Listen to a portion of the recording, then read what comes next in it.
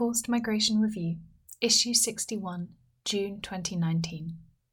Barbara's Ethics of Antagonism by Joshua Craze.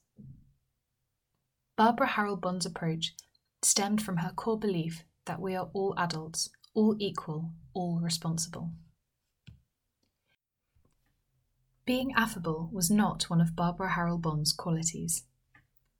Irascible, impatient, and demanding, she alienated and inspired people in equal numbers, with what at times seemed to be a one-person quest to advocate for refugees.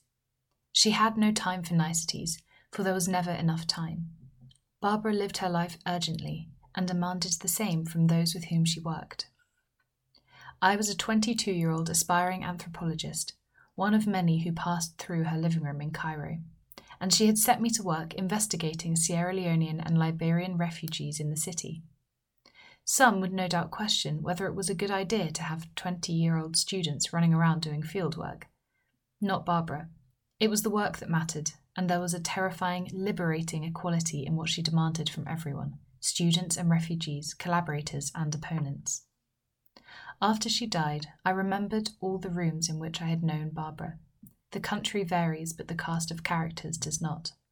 There is a young law student reading a case file intently, an earnest anthropologist entering the room, a refugee reciting a story, and a young man or woman whom Barbara has employed to help out around the house.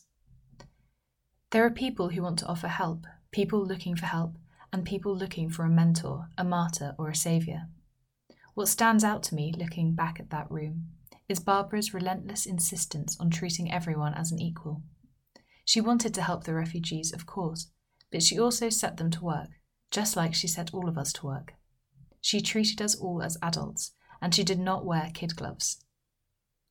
The last time I saw her in Oxford, her living room was once again full of the usual cast of characters. Although her eyesight was failing and the eternal cigarette had been replaced unsatisfactorily with an electronic vape pen. I had come from South Sudan and I was exhausted. Barbara grilled me on the situation in the country and then set me to work, thrusting a case file into my hand. For the next 3 days, my holiday in Oxford was devoted to working on the case of a Ugandan asylum seeker appealing against a Home Office decision. His story was full of inconsistencies, and Barbara, frustrated, asked him to come to her flat. As we listened to his story and I asked questions, trying to iron out the irregularities, Barbara became exasperated. She had no time to deal with his hesitations and uncertainties. She had to deal urgently with his case and had to get it right. I know many people who thought Barbara's tone was inappropriate, people who thought refugees should be treated as victims or as if they were from another planet. Not Barbara. She was as wreathed in contradictions as she was in cigarette smoke. She demanded independence from those around her, but surrounded herself with acolytes. She relentlessly criticised those who claimed to help refugees. Indeed, she often criticised the very idea of help. But her enduring question, posed in that unforgettable drawl, was, who is going to help them? In these contradictions there is an ethics. What Barbara has left us is not simply a body of work or a set of memories, but something more exemplary, a way of being in the world that actively tries to answer the question that Barbara poses in one of her essays: can humanitarian work be humane? Endnote 1. Barbara was always alive to the inhumanity of the humanitarian industry. In article after article and encounter after encounter, she pilloried UNHCR and the way the NGOs worked in refugee camps, the delusion and the defensiveness, the flowcharts and the counts. Why, I remember Barbara asking time and time again, can't people count themselves? Why can't people distribute aid for themselves? They do so anyway the moment the aid workers' backs are turned. What underlied all Barbara's critiques ultimately was an awareness of how asymmetric power relations disempowered refugees and created frameworks for dependency in which the agency of the refugees were ignored. It always felt to me that Barbara's work and life stemmed from the same ethical conviction, that everyone is responsible for themselves. It is that demand for moral seriousness, which she asked of herself as much as she asked of others, that led to her critiques of the humanitarian industry. She was one of the first to realise that problems caused by the fact that NGOs are responsible to donors rather than to refugees, and one of the first to critique the strange, unaccountable forms of control one finds in refugee camps, where UNHCR assumes de facto sovereignty without any popular mandate. For Barbara, sovereignty could not be imposed or created elsewhere. It had to come from people seizing control of their own existence. I often think that for Barbara, the solution, if one could be imagined, was an end to refugees, not an end to war. She was a hard-headed realist.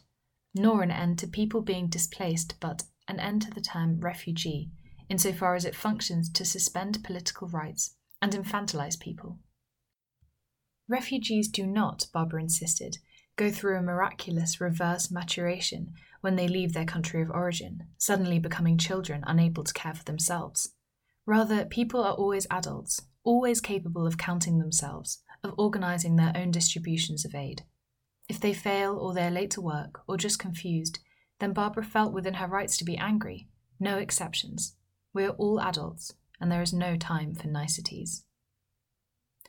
Joshua Craze. Joshua Craze at joshuacraze.com, a writer living in Berlin. Endnote 1. Harold Bond, B. 2002. Can humanitarian work with refugees be humane? Human Rights Quarterly, Issue 24, 5185, www.unhcr.org/4D94749C9.pdf. FMR is an open access publication. You are free to download, copy, distribute, or link to this article as long as it is for non-commercial purposes, and the author and FMR are attributed. All articles published in FMR are licensed under a Creative Commons Attribution, non-commercial, no derivatives license.